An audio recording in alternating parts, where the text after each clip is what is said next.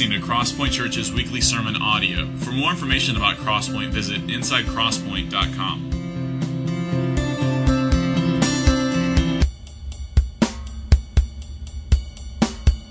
Hey, my name's Reynolds. I want to welcome you to Crosspoint this morning. A couple of things, just stating the obvious. I'm not Brad. Brad is, first of all, I didn't think y'all would be here. I thought there'd be about three of us. I knew Doug Duncan and Terry Cole were coming and Fincher was coming, but other than that, so I thought we'd go over to the youth room and do this. But hey, glad you're here.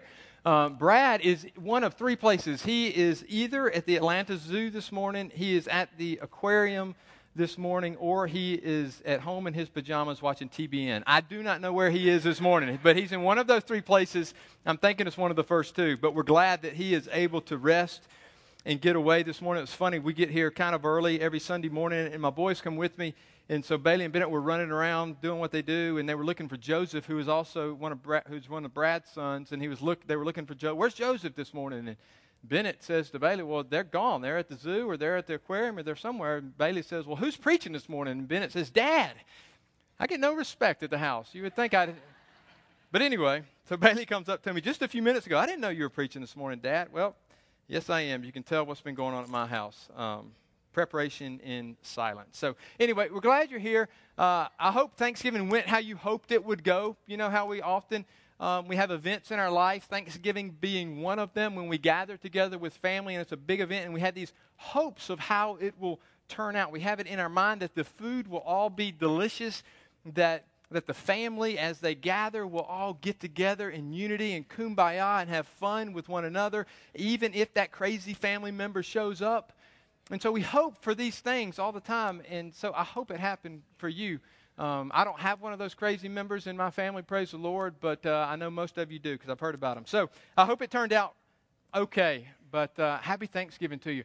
Here's what I want to do today. I want to be, if I can be honest, and this is a church, so I'm not sure we can do that. Can I be honest this morning and kind of peel back a layer or two just about me, and then we'll kind of go from there. And so I'm going to divulge some things that I'm not proud of, but it's just kind of my default nature. And here it is. Here's how I live my life. And I've told, if you've been around Crosspoint for a while and you're one of the guys that maybe we've done some studies together, you've heard this before, but here's how I live my life. I don't wake up in the morning thinking about this necessarily, but I can look back retrospectively on my life and say, yeah, that's pretty much how I'm doing it. Here's how I picture my life.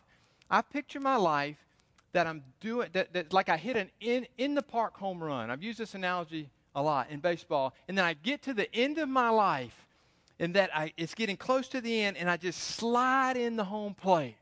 And the umpire says, safe. And then I stand up and go, look at that. Did y'all see that? Did y'all see how I lived my life? I did it. I did it when it came to raising kids. I did it. Did you see that? I succeeded in raising kids. Did you see my marriage? It was perfect. Did you see that? See my career? It was great. Did you see the church that I was volunteering and working in? Oh, did you see that? In other words, I try to orchestrate everything in my life so that it just works out, so that I can look back on me and go, wow, I'm impressed with me by the way I arranged and did and performed my life. And in fact, I've even changed it recently. I don't even want to slide in at the end of life. I want to stand up. I want to stand up home run. So I just cross the plate at the end and go, did y'all see that? That's how you do life. Look, 401k is done. Kids, they have jobs. The marriage is still intact. The church is still going. The neighborhood, I know my neighbors. So I just want to stand up at the end and go, well done. Good job. Good job. Matter of fact, I treat my life oftentimes, if you grew up in the late 70s and the early 80s, you remember the Rubik's Cube, right? Who did not grow up in the 70s and 80s? Raise your hand. Okay, so you saw the Rubik's Cube when it came back out again, but you know what the Rubik's Cube is. The Rubik's Cube is that little cube that's all discombobulated with multiple colors, and you have to take different moves to get it all the same on every side. Matter of fact, it comes, when you get it out of the package, it's all the same, right? You have one color, green, red, yellow, blue, and you have all your colors. And then within moments, it's messed up, never to return again to its original state. Well, when I was in the late 70s and early 80s, I had a Rubik's Cube. My dad had a Rubik's Cube. And because of the way I kind of live my life, as a problem to be solved. As a matter of fact, I look at everything I'm not proud of this. This is not don't take notes on this and say, oh, this is how you live your life. But I live my life as a problem to be solved, kind of like the Rubik's Cube. And when the Rubik's Cube came out, I don't know, my dad and I were kind of into it, and he got the formula. And there were multiple formulas on how you could do this. But he got the formulas, and I was telling someone recently, he must have got them off the internet. But in the late 70s, early 80s, there was no internet. There was no personal computer that I'm aware of. But he got the formula. And so I spent hours and hours and hours memorizing the formula so that after some time of practicing and going over and memorizing the formula, I could do the Rubik's Cube in less than 2 minutes. And so I could knock this thing out. And my Rubik's Cube was lubed up. We've still got it. It is lubed and it moved and we could really make it. But that's kind of how I do life. I want to know the formula to life, and I want to know which turns I need to make so that everything lines up just perfectly. And what that does, when I look at life as a problem to be solved, every area of life from people, so that if I were meeting with one of you, which we've done before, again, I'm not proud of this, I look at your situation and I say, okay, what's the problem? And here's the 3 steps you need to solve it. Lay the problem out, whether it's financial, personal, whatever it is. You give me the problem, you will walk away from this encounter with 3 steps. And if you do those 3 steps, your side will be all green. It'll be perfect. And that's how I do things. I do that with money. I look at our money in our house and I look at it and say, okay, if I do X, Y, and Z, and do that and things continue to play out, it's going to be done. I'm going to be able to say at the end of it all, perfect, got it, retirement fund, I've given some away. I've managed my household well. I do it with my marriage. If I do X, Y, and Z, if I give so many words of encouragement, so many non-sexual touches, if I do this, this, and this, then it'll work out. And then at the end of life, I will be able to say, look, you do that. So if I meet with a young couple today, if Danielle and I meet with a young couple, my default nature is let me tell you how to fix you and tell you how to do it so that all your sides will come out the same color. I do it with my kids. I'm embarrassed of that. But I say, if you do this, this, and this, you're going to make it. And so just the other day, on the way up to Thanksgiving for this hopefully perfect encounter with family, I was telling the boys, because we have so many interactions with military and young, sharp folks in here, I said, boys, I figured it out for you. I have figured it out. Military, ROTC scholarship. I doubt either one of you will get into West Point. ROTC scholarship. How do we do that? Matter of fact, who was that? It might have been someone in here. I was asking just the other day. No, it wasn't anybody in here. I said, how do you do that? He said, go talk to a recruiter. I haven't gone and talked to a recruiter yet, but I'm just trying to figure out how do you do kids? And here's the problem with these things. There are strengths with that type of personality. Some of you have that type of personality. Some of you are fixers. You say, you give me your problem, I'll fix the problem. I'll straighten it out. I'll give you, it may take me a minute, but I'll give you a list on what you do. You do these things, and your Rubik's Cube will be in order. Some of you have that personality. Some of you don't. It's not necessarily a great personality. Here's what it can result in.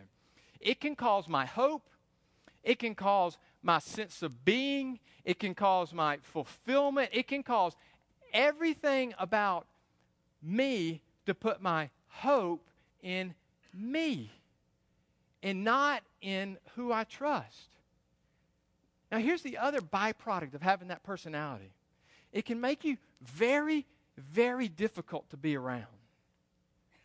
Because you know that if you're dealing with me, and I kind of give an assignment or a suggestion or a project, a lot of you have been part of this with me, several of you in particular, that I'll give the project and then I'll take it back from you.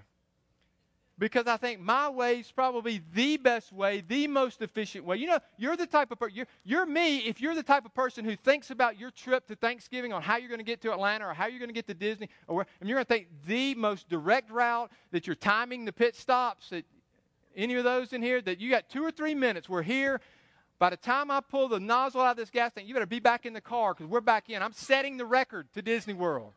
You know, you're that patient. Here's what happens. You put your hope in your ability to accomplish things, and you put your hope in your reputation, and your personality becomes very controlling, and it produces pride, and it produces self-righteousness, and it produces impatience towards indecisiveness. So if you're an indecisive person, you know who you are. You drive me crazy.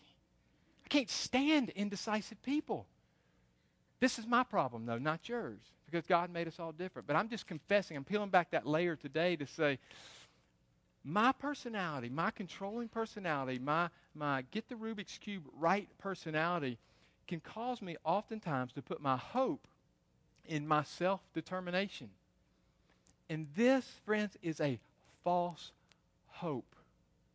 Because when I fail at whatever, and inevitably I often fail, then my hope is shattered.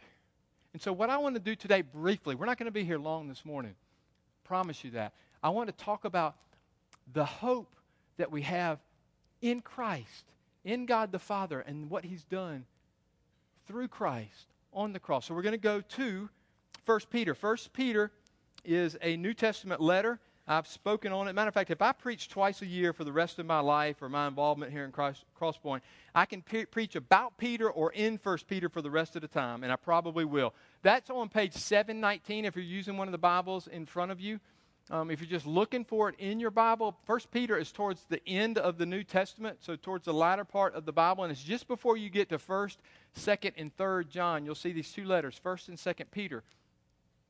And so, who's Peter? I think if you have any Bible in you, if you have any church in you, you're familiar with Peter and his life. Peter was one of the disciples. He might be considered even the main guy. He was very up front as far as the disciples are concerned. We read about that in the Gospels, that he was the one who was quick to respond. He was the one who probably loved grabbing the microphone. He was probably the one who sticked his foot in his mouth most often and made a fool of himself very often. But he was cowardly, which we talked about. I preached a few months ago on Peter and John's and the rest of the disciples' transformation from being very cowardly to very bold that we see in the first 5 chapters of Acts. But Peter was a guy who was not afraid to say what he thought. And so what we see here in this letter, now let me tell you, Peter was the guy, if you remember, he denied Christ to a little servant girl that Jesus had predicted that he would do, and in so doing, Peter denies Christ in front of the servant girl before his crucifixion, saying, I don't know the guy, I don't know who he is. And so he goes from that transformation to what we see in the book of Acts, which is just, a few weeks or months removed from the crucifixion and resurrection of Christ, to being very bold, standing before the Sanhedrin in Acts chapter 5, rejoicing in the fact that he was able to suffer for the sake of Christ, saying so much so directly in one of the first few chapters of Acts that there is no other way to salvation except through Christ. So we talked about that transformation that took place in this guy and the other disciples, the Apostle Peter.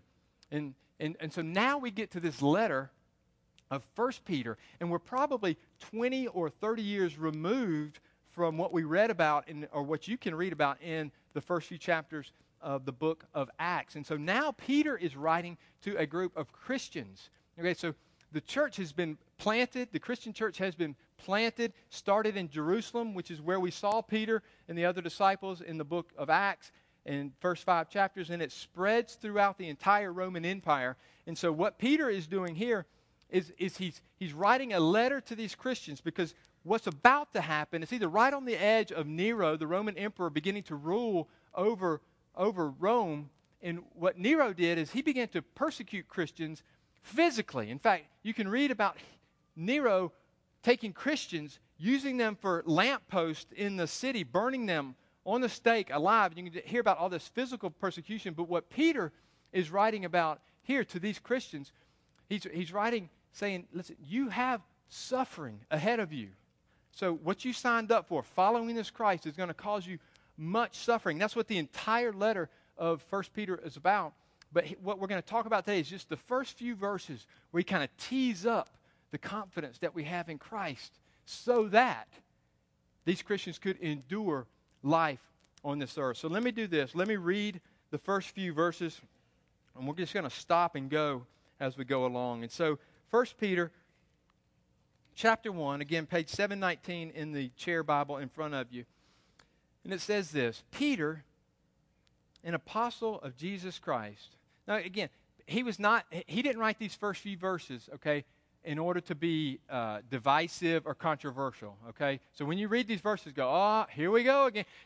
Peter's intent is not to be divisive or controversial. His intent in writing these first few verses and the verses we covered today was to make the majesty and the wonder and the awe of God more spectacular. That was his purpose. He didn't say, well, I'm going to write this so that in the midst of their suffering, they can have a very controversial topic. No, he was just stating the facts so that they would see God as all glorious and all wondrous and all worthy of our worship. And so he says this, Peter, declaring who he is, an apostle of Jesus Christ, to those who are elect exiles in the dispersion of Pontus, Galatia, Cappadocia, Asia, and Bithynia, according to the foreknowledge of God the Father, in the sanctification of the Spirit, for obedience to Jesus Christ, and for sprinkling with his blood. May grace and peace be multiplied to you. So he just kind of gives this matter of fact. Let me tell you something. He says, you are Christians who have been chosen by God. Again, all of this is a preparation for what he's going to tell them in the rest of the letter. You are Christians who have been chosen by God according to the foreknowledge of God the Father, for obedience to Christ through the sanctification of the Spirit. And then he tells them this. He kind of tells them at the beginning, you're exiles. Christians, listen, you're spread all over the place. You've been dispersed throughout the entire Roman Empire, and this is not your home. So do not get too attached to this, because you're in exile. No matter where you are, whether you're in Pontus, whether you're in Galatia, this is not your home. I'm going to tell you about a home that is to come, but this isn't it. But I want to prepare you. I want to remind you that you've been chosen by God, that it's because of God's greatness that we are Christians. And so that's how he starts his letter. And so then we're going to dig down into verses 3 through 6, and I want to consider three things as we look at these three verses, and then we're going to get out of here, and we'll go do what we'll do. We'll dread work tomorrow, dread school tomorrow, or take a nap this afternoon, whatever it leads you to do. But I want three things to consider as we look at verses 3 through 6. Number one, what has God done? Number two, what has God promised? And number three, what should it produce? Number one, what has God done? What has God promised? And what should it produce? So let's start reading in verse 3. I'm just going to stop along the way. We'll get to verse 6 or part of verse 6, and then we'll be done. Verse 3 says this, blessed be the God and Father of our Lord Jesus Christ. That's how he just stamps it there. Everything begins with praise. You can read Paul's letters. You can read Peter's couple letters. Everything always begins with praise. In other words, he's deflecting everything about him. He starts the letter saying, I'm an apostle, okay, I'm telling you who it's from, and that was normal in that time to start the letter telling you who it's from and identifying yourself. Peter, I'm an apostle. But he doesn't say, listen, guys, listen up to what I'm telling you because I'm Peter, I've got a resume, I was with Jesus. He doesn't start it like that. He doesn't start it with arrogance. He starts it with praise to God the Father of our Lord Jesus Christ. In other words, everything about the Apostle Peter, everything about the Apostle Paul that we read was all about praising God the Father, regardless of the circumstances. Something interesting, I saw this week on YouTube, and I know what YouTube is. Someone asked me recently, Amy Landig, and Amy's not here. She asked me the other day if I knew what Facebook was even. I know what it is. I'm a ninja. I don't have one, but I'm on, so I'm watching. I know what's happening. This was on YouTube, and someone had posted this link, but it's Tim Tebow, okay, responding to something that had been said. If you're a sports fan, you probably saw this on ESPN. He's responding to something that had been said, I believe, by Jake Plummer. Is that who said it? Does anybody even know what I'm talking about? Give me a nod. Was Jake Plummer the quarterback for Denver before? Okay, I'm getting that nod. Before Tebow? NFL's not my strength, right, Terry? I do know who Tim Tebow is. Jake Plummer said this about Tim Tebow. He said, this guy, and I'm paraphrasing, he exudes greatness. But can he just hush up about the Jesus Christ stuff a little bit? Can he just tone it down? Plummer was saying, and I don't know Plummer's position or his beliefs or anything, but he's saying, can he just chill out about that? We get the point, Tebow. We get the point. Yeah, okay. Always everything's about praising the Lord. Everything's about praising Jesus. Every time we see you on TV, you're praising Jesus. You're on your knees. Tebow's response, look this up. It was classic. It was classic because the reporter on ESPN, and Tebow's on, they don't have him live. I just see his face and it's responding. And the reporter says, so, Tebow, how do you respond to that? And you can just tell the reporter's ready to kind of get him. Let's see what you do with this one, okay? We're speaking for the rest of the world. We're tired of it, Tebow. Tebow says, first of all, I'd like to thank Jake Plummer for his compliments of calling me great. Of thinking I had that kind of work ethic, of thinking I'm that kind of person, that I'm that kind of player. I want to compliment Jake Plummer. And then he said, but here's what I compare this to. He said, it would be as if I were married and I told my wife on the wedding day that I loved her.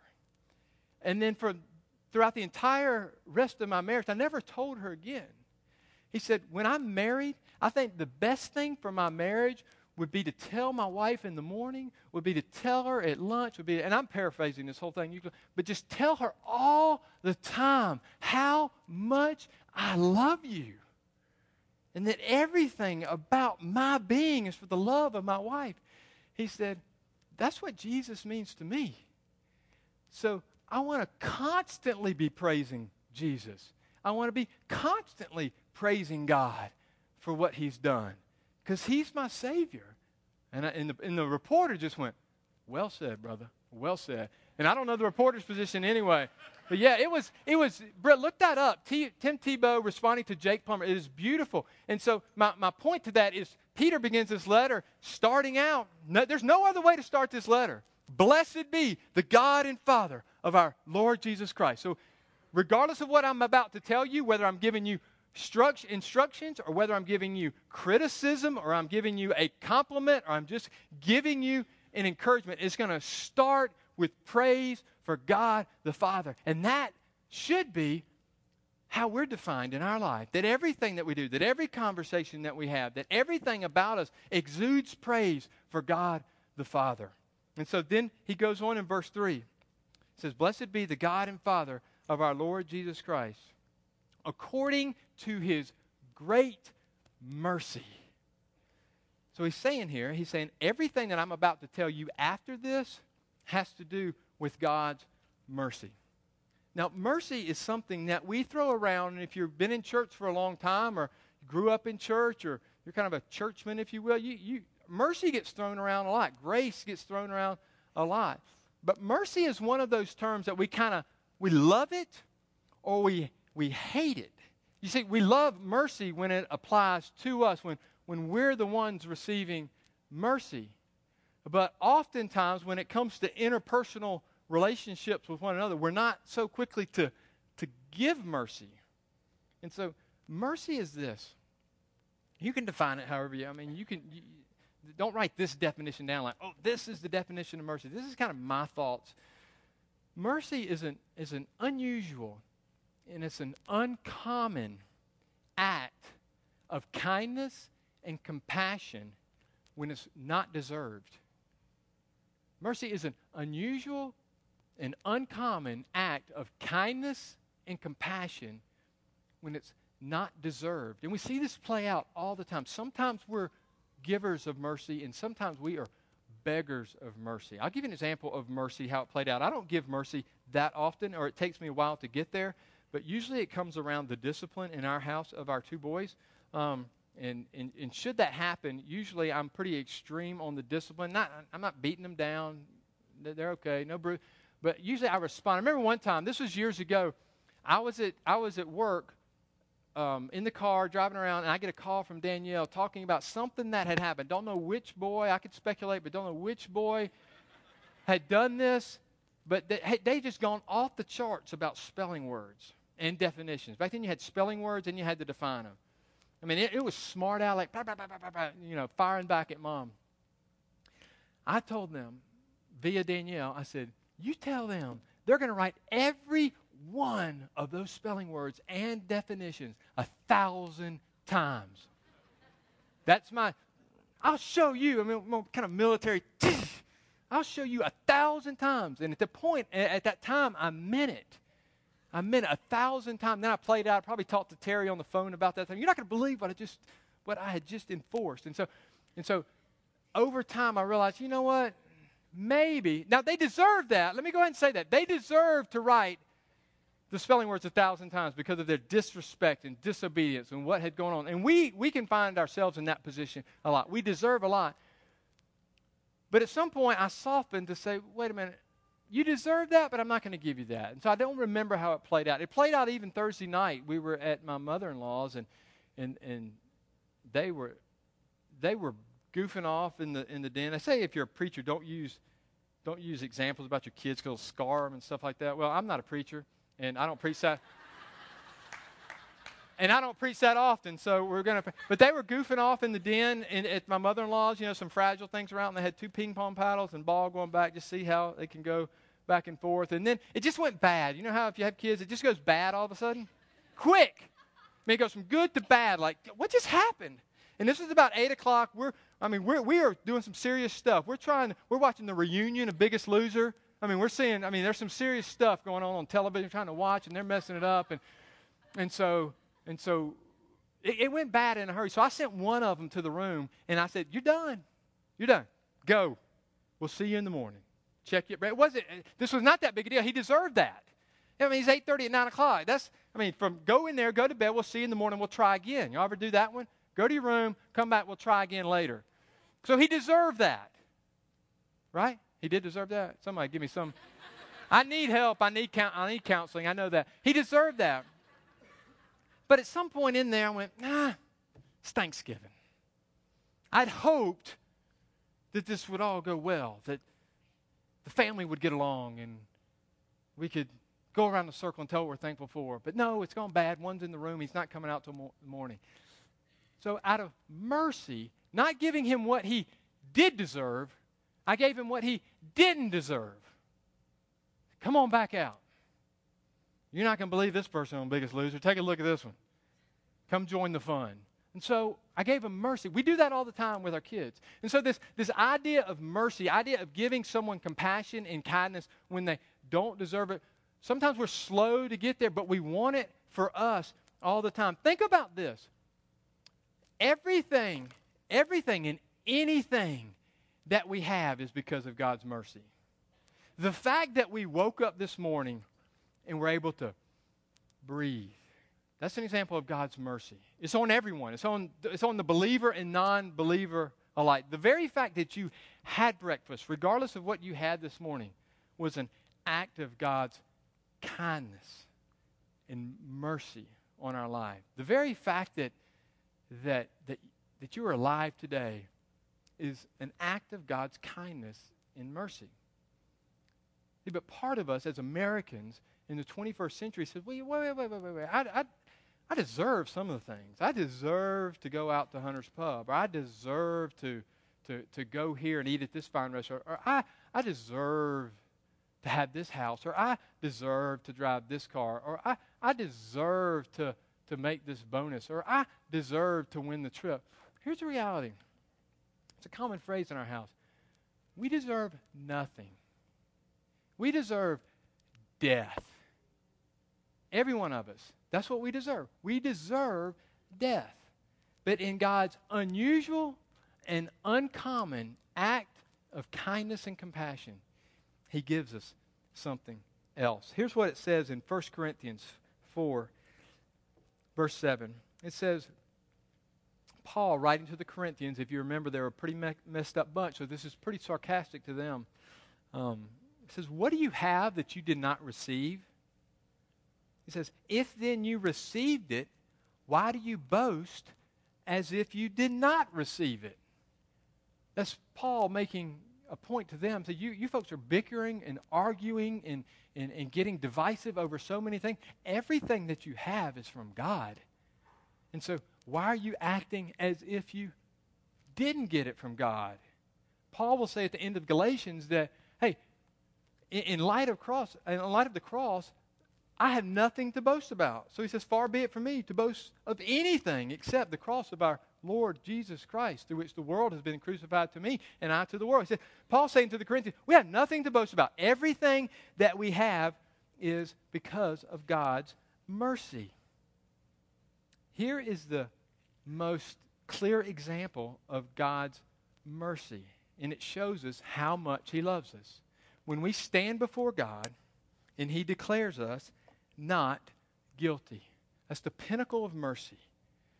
When an individual, now we have a hard time with this, although kind of cognitively and intellectually, if you're a Christian, you would agree with this and say, oh yeah, I know I'm a sinner. But we really do struggle with this in kind of our upper middle class society where we don't really consider ourselves sinners. Yeah, we sing about it, we know it, but most of our crimes are white-collar crimes. I mean, we drive the speed limit for the most part, or at least we know when to slow down, or we obey most of the rules that are in our life. We don't make it a habit to lie, but we do lie, but the times that we do lie are probably for good reasons that we lie. And so that's kind of our white-collar guilt that we associate with ourselves, if we can be honest with us. But the reality is the Old Testament gives just laws and laws and laws. It starts with the Ten Commandments and just goes to 600 other laws that says, hey, this is the standard of God. The standard of God is perfection. And if you cannot meet the standard of God, then you, individual, are guilty. And so here's the guilt that we can probably most associate with ourselves, because again, we don't consider ourselves ravaged sinners that are killing and murdering and stealing and taking and doing all sorts of things that make the newspaper. We consider ourselves more of a kind of a more sophisticated sinner. But we are guilty of this.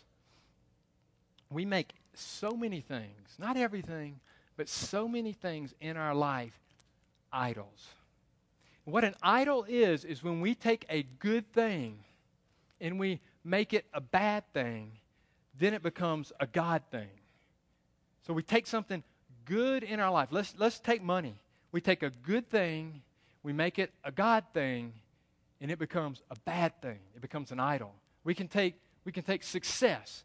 Success in our business can be a good thing, but if we turn it into a God thing, it becomes a bad thing. We have kids in here today, but we can take so I won't go into detail on this, but we can take the attraction and seductiveness of society, and we can take what God meant for good, and we can turn it into a God thing, and it becomes a bad thing. And it's idolatry, and we're eaten up with this. And because of that idolatry, because of that sin, we are separated. We come into this world separated from God without hope. It doesn't matter how close we get to figuring out the Rubik's Cube of life.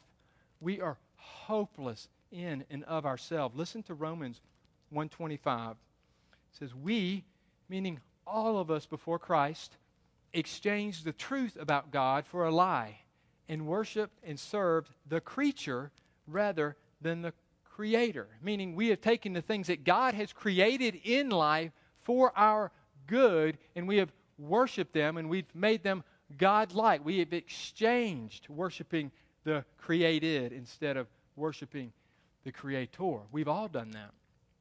Ephesians 2, verses 1 and 2. We'll get to that next week. I believe Brad will be preaching on those verses. It says, we were dead in our trespasses and sins in which you once walked, following the curse of this world, following the prince of the power of the air, the spirit that is now at work in the sons of disobedience. So he's saying we were dead. We were separated from God without hope prior to Christ. That's everybody.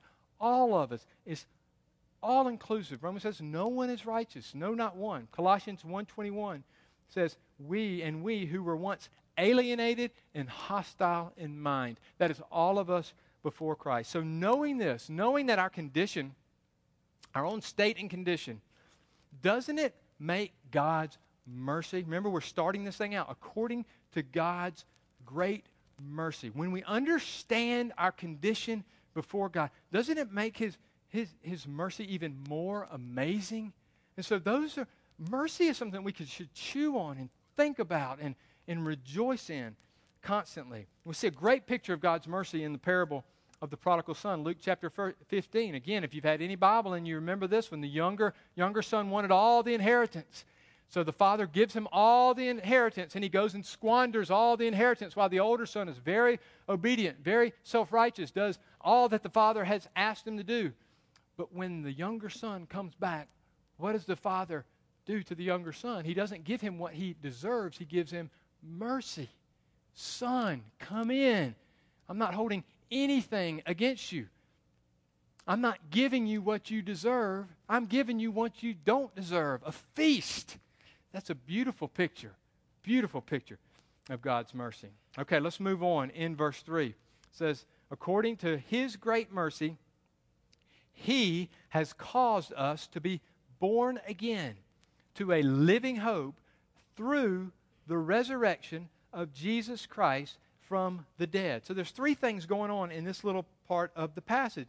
So what has happened to the Christian? What has happened? He's caused, God the Father has, because of his mercy, has caused us to be born again. We're talking to Christians here. If you're a Christian in this room, this is what has happened. He's caused us to be born again. To what? To a living hope. How? Through the resurrection of the dead. So I want to briefly talk about those three things. What has happened to the Christian? What, and how. And so what does it mean to be born again? He has caused us to be born again. Jesus answers this question in John chapter 3 when Nicodemus, a Jewish leader, comes up to Jesus and he asks the question, basically, you seem to be a man of God, a teacher of God. And so what must I do? What is the secret to getting to God? And Jesus responds to this Jewish leader, Nicodemus, and he says, you must be born again. Not the physical, not to go back into your mother's womb, but you must be born again of water and of spirit. And he's not referring to baptism in this. I believe he's referencing back to Ezekiel chapter 36. In fact, let me read this to what scholars believe that Jesus is referring to. It says, I will take you, talking to Israel. This is God talking to Israel. I will take you. I don't have this on the screen, I don't think. I will take you from the nations and gather you from all countries and bring you into your own land. I will sprinkle clean water on you. In other words, you are filthy, you are dirty. I will make you clean. I will sprinkle clean water on you, and you shall be clean from all your uncleanliness and from all your idols. This is Ezekiel chapter 36, beginning in verse 24. It says, and you shall be clean from all your uncleanliness and from all your idols. I will cleanse you, and I will give you a new heart, and a new spirit I will put within you. And I will remove the heart of stone from your flesh and give you a heart of flesh. And I will put my spirit within you and cause you to walk in my statutes and be careful to obey my rules. So Jesus is referencing that and said, what must we do to have new life? You must be born again. You must receive the Spirit. See, this born again, I grew up in a church that we didn't use that term. Matter of fact, the Baptists use that term. I didn't grow up in the Baptist church, so we always talk about the born again Christians. Those were the Baptists down the street. You ever heard that before? I hear it sometimes. They're one of those born again believers. Information, there's no other type of believer but born again believers. If you're a believer, you are a born again. The Baptists did not invent that word. Jesus used that word. So he says, you must be born again of spirit and water. He says, you must receive this new life. He says, let me reference Paul in the 2 Corinthians 5:17, where Paul talks about this.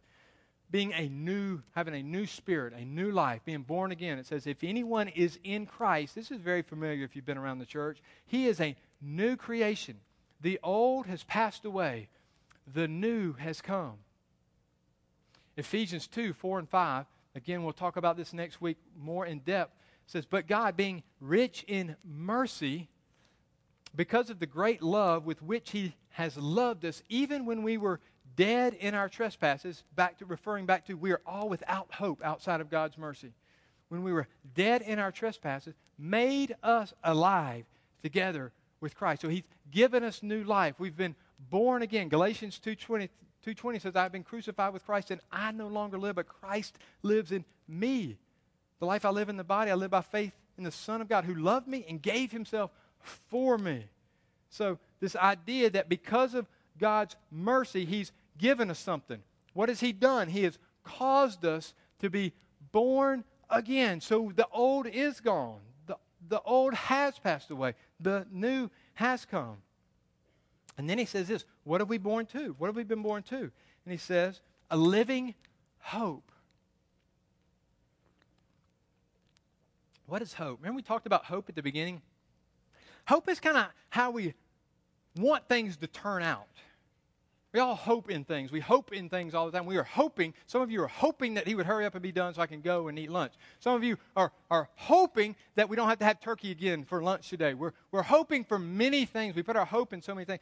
Hope is something that we're putting our confidence in. It is a desire that we have for the future, whether it's for this afternoon, whether it's for tomorrow, a week from now, a month from now, a year from now, 20 years from now. Our hope is our desire or what we're putting our confidence in for the future. And we all hope for many things. Some of you, the kids are in there, who hopes that Christmas vacation would get here really fast? Parents are so glad you're going back to school tomorrow, but the kids are really hoping that Christmas vacation would get here really fast. You have 3 weeks. It will come. If the Lord does not return, it will come soon. So you can put confidence in that hope outside of the Lord returning. It will be here soon. Put our hope in high-paying jobs. We put our hopes in a satisfying career.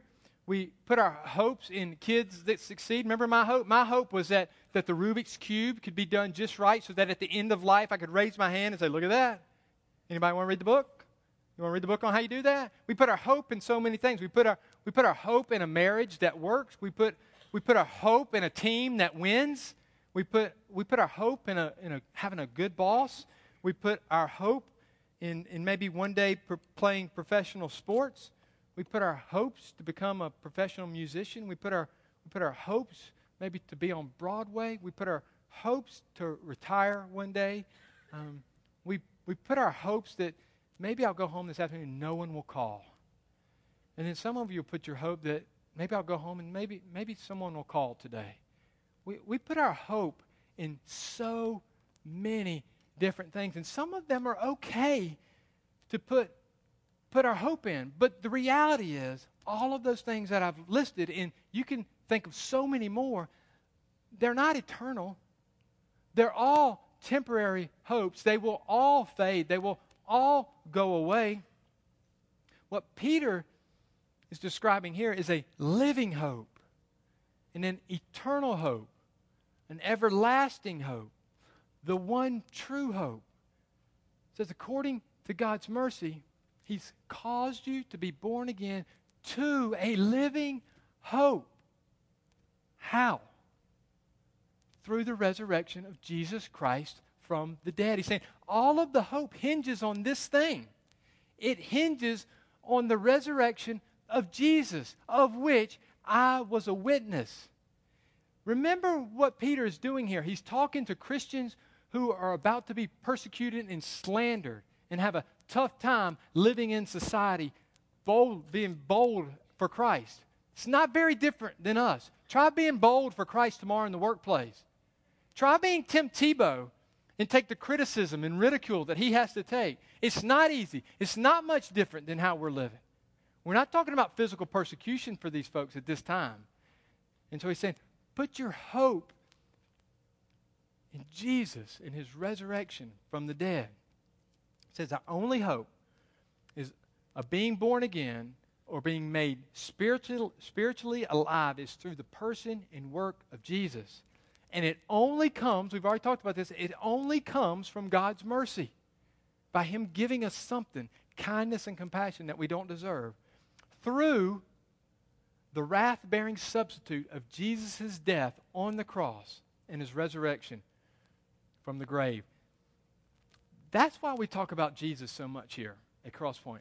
That's why we talk about the cross so much at Crosspoint. That is our only hope, folks. That is our only hope. We, in and of ourselves, cannot manufacture this type of living hope. No amount of good works will suffice. Remember, the demand from God the Father is perfect obedience to the law. The Old Testament, the Ten Commandments, the 600 laws that came from the Ten Commandments, all of the demand from God the Father on the human being is perfection to the law. The Jewish people cannot keep the law. We cannot keep the law. The only person who could keep the law was Jesus, and He did it perfectly. And while doing it, He stored up righteousness in Himself on our behalf, so that at the cross, we talk about it a lot, the great exchange took place at the cross for the Christian, not for everybody. For those who believe in this, at the cross, the sin of man was exchanged for the righteousness of Christ. That's why we call that, Martin Luther called it, the great exchange. 2 Corinthians 5:21, God made Him who knew no sin to be sin for us, so that in Him we might become the righteousness of God. So our living hope, our only hope, the only true everlasting hope is in the person and work of Jesus in His resurrection from the grave. God's mercy has done all that. We don't have any of that outside of God's mercy. Let me read you a passage out of Titus. I didn't give this to the guys back there, I don't believe, but Titus is a little book that Paul is writing to Titus, one of his kind of understudies. And he tells him this in Titus chapter 3, verse 5 through 6. It's speaking of God, the Father, in the person and work of Jesus. It says, He saved us, not because of works done by us in righteousness, but according to His own mercy. All this is done because of God's mercy. By the washing of regeneration and renewal, making clean, making our filthiness clean.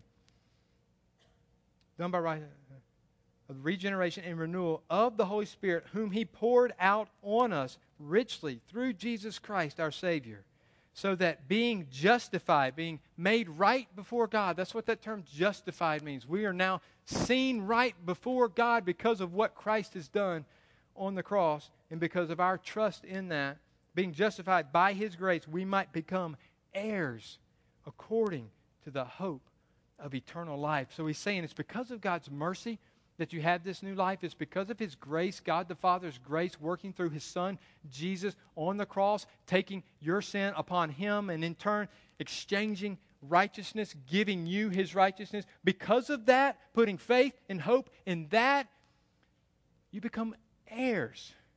And that's where it picks up in verse 4. So what has God done? God has shown mercy. He's caused us to be born again to a living hope through the resurrection from the dead. Now what has He promised? Verse 4, and we're almost out of here. It says, to an inheritance that is imperishable, undefiled, and unfading. Think about what this means. And we talked about adoption a few weeks ago, where we looked at Galatians 4, and we looked at Ephesians 1, and what the Scriptures tell about being adopted as sons, and what Titus just referenced, that if you are a Christian, that if you have put your hope in the resurrection of Christ, that now you become an heir. So to be born again, as Peter is talking about in these few verses, to be born again means now that you are an heir to salvation, that you've been adopted as sons and daughters. I'm not sure if this is true, but someone in this room told me this, and so we'll go with it, but you can look it up to find out. When you're adopted, we're talking about this in our Life Point group on the evening after Brad had preached on adoption. When you're adopted, because of the laws within the state, and it could be just state-specific, but when you're adopted and the adoptive parents sign the papers, you can't unadopt them, and you can't write them out of the will. They're in there because you have been adopted. It can't be undone. So when you become an heir to the throne because of what Christ has done, it can't be undone. Now here's the scary part about this adoption or not being adopted. If you're biological and you were not adopted, you can be written out of the will.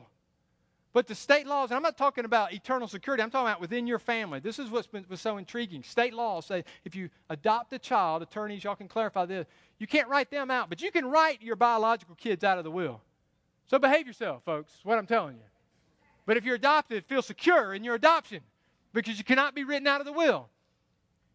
And this cannot be used as legal testimony, because I'm unsure about that, but we talked about that and we heard that that was true. So check that up and get back with me.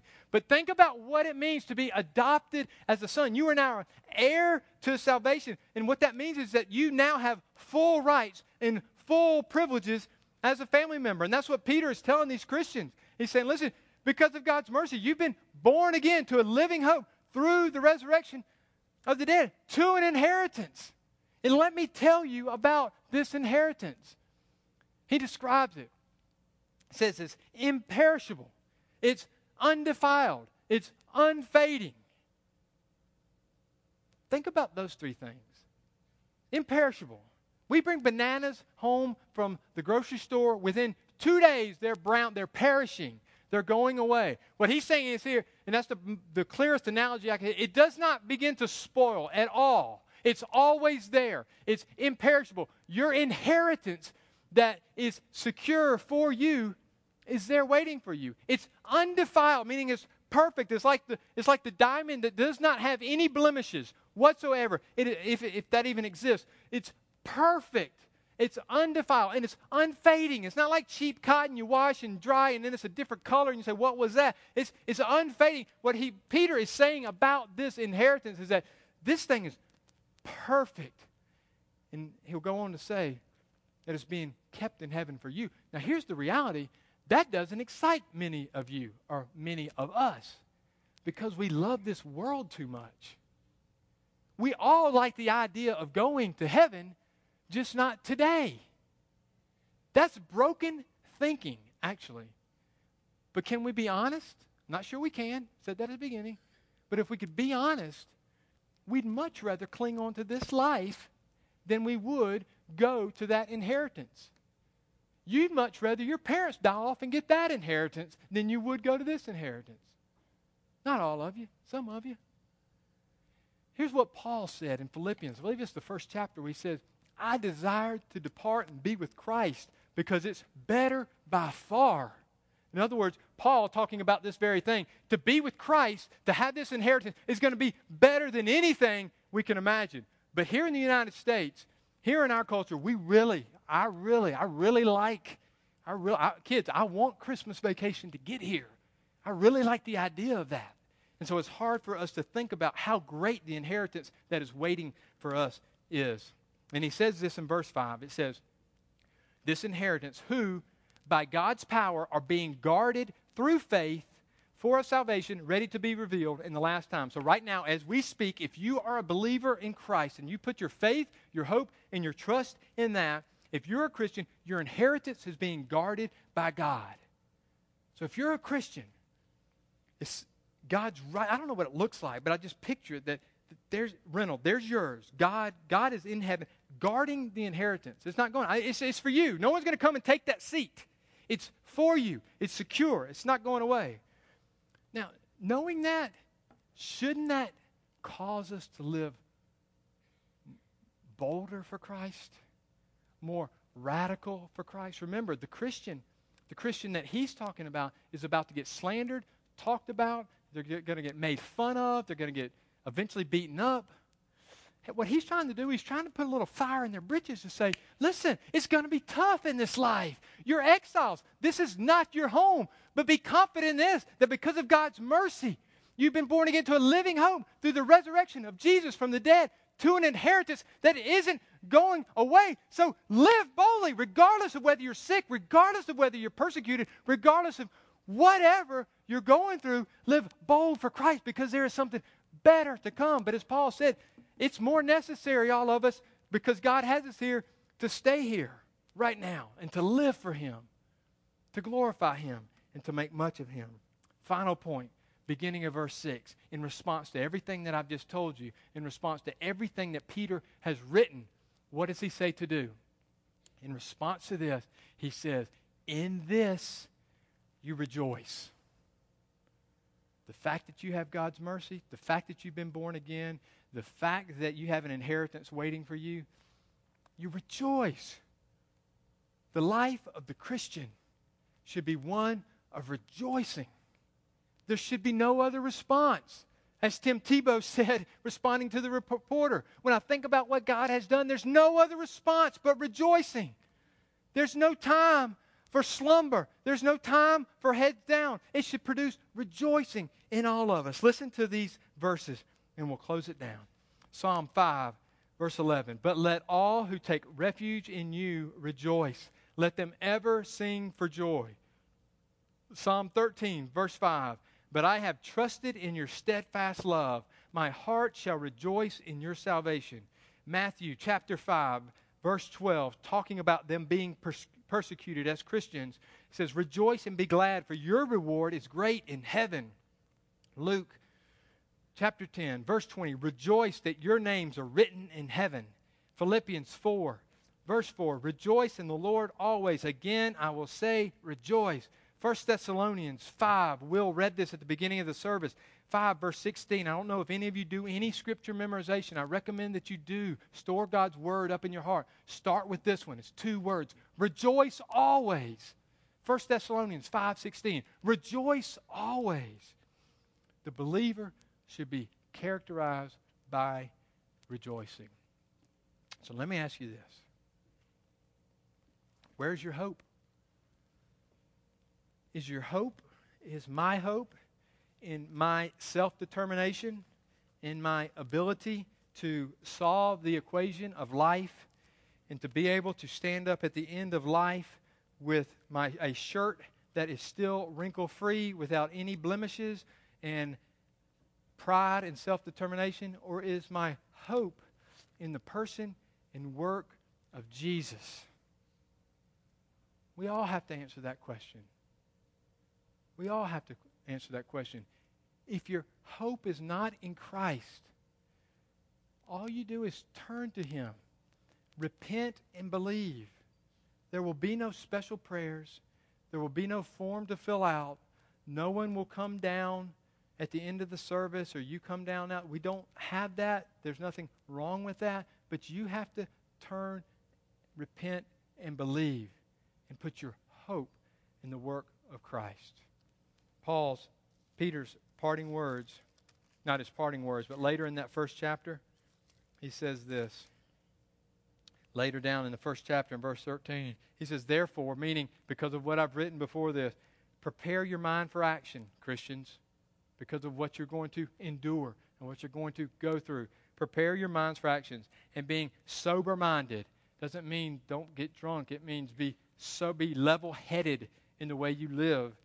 Set it. Set your hope. Fixate it. Put it in the ground. Set your hope is what he's telling them. Be prepared. Get a good foundation. Kind of buckle up. Get in that ready position. Set your hope is kind of how I picture Peter telling these folks. It's because things are going to come. He says, set your hope fully on the grace that will be brought to you at the revelation of Jesus Christ. So let's set our hope. Father, we love you. We thank you for the truths of Scripture, that God is not anything that we have done, but it's because of your mercy that people are born again. And Lord, we thank you that with salvation comes new life. And Lord, even as we walk in, oftentimes, in the false hopes of our own ability and own determination and own self-righteousness and self-will, Lord, you in that continue to give us what we don't deserve, and that is an unusual and uncommon act of compassion and kindness. And for that, we thank you. Thank you for the inheritance, Lord. Thank you for what we have been promised that is being held right now for those who believe. And Lord, would you, by your Spirit working in us, cause us to rejoice at this good news, that as Will prayed earlier, that it should produce the most unbelievable thanksgiving above all things. And I pray it in Jesus' name.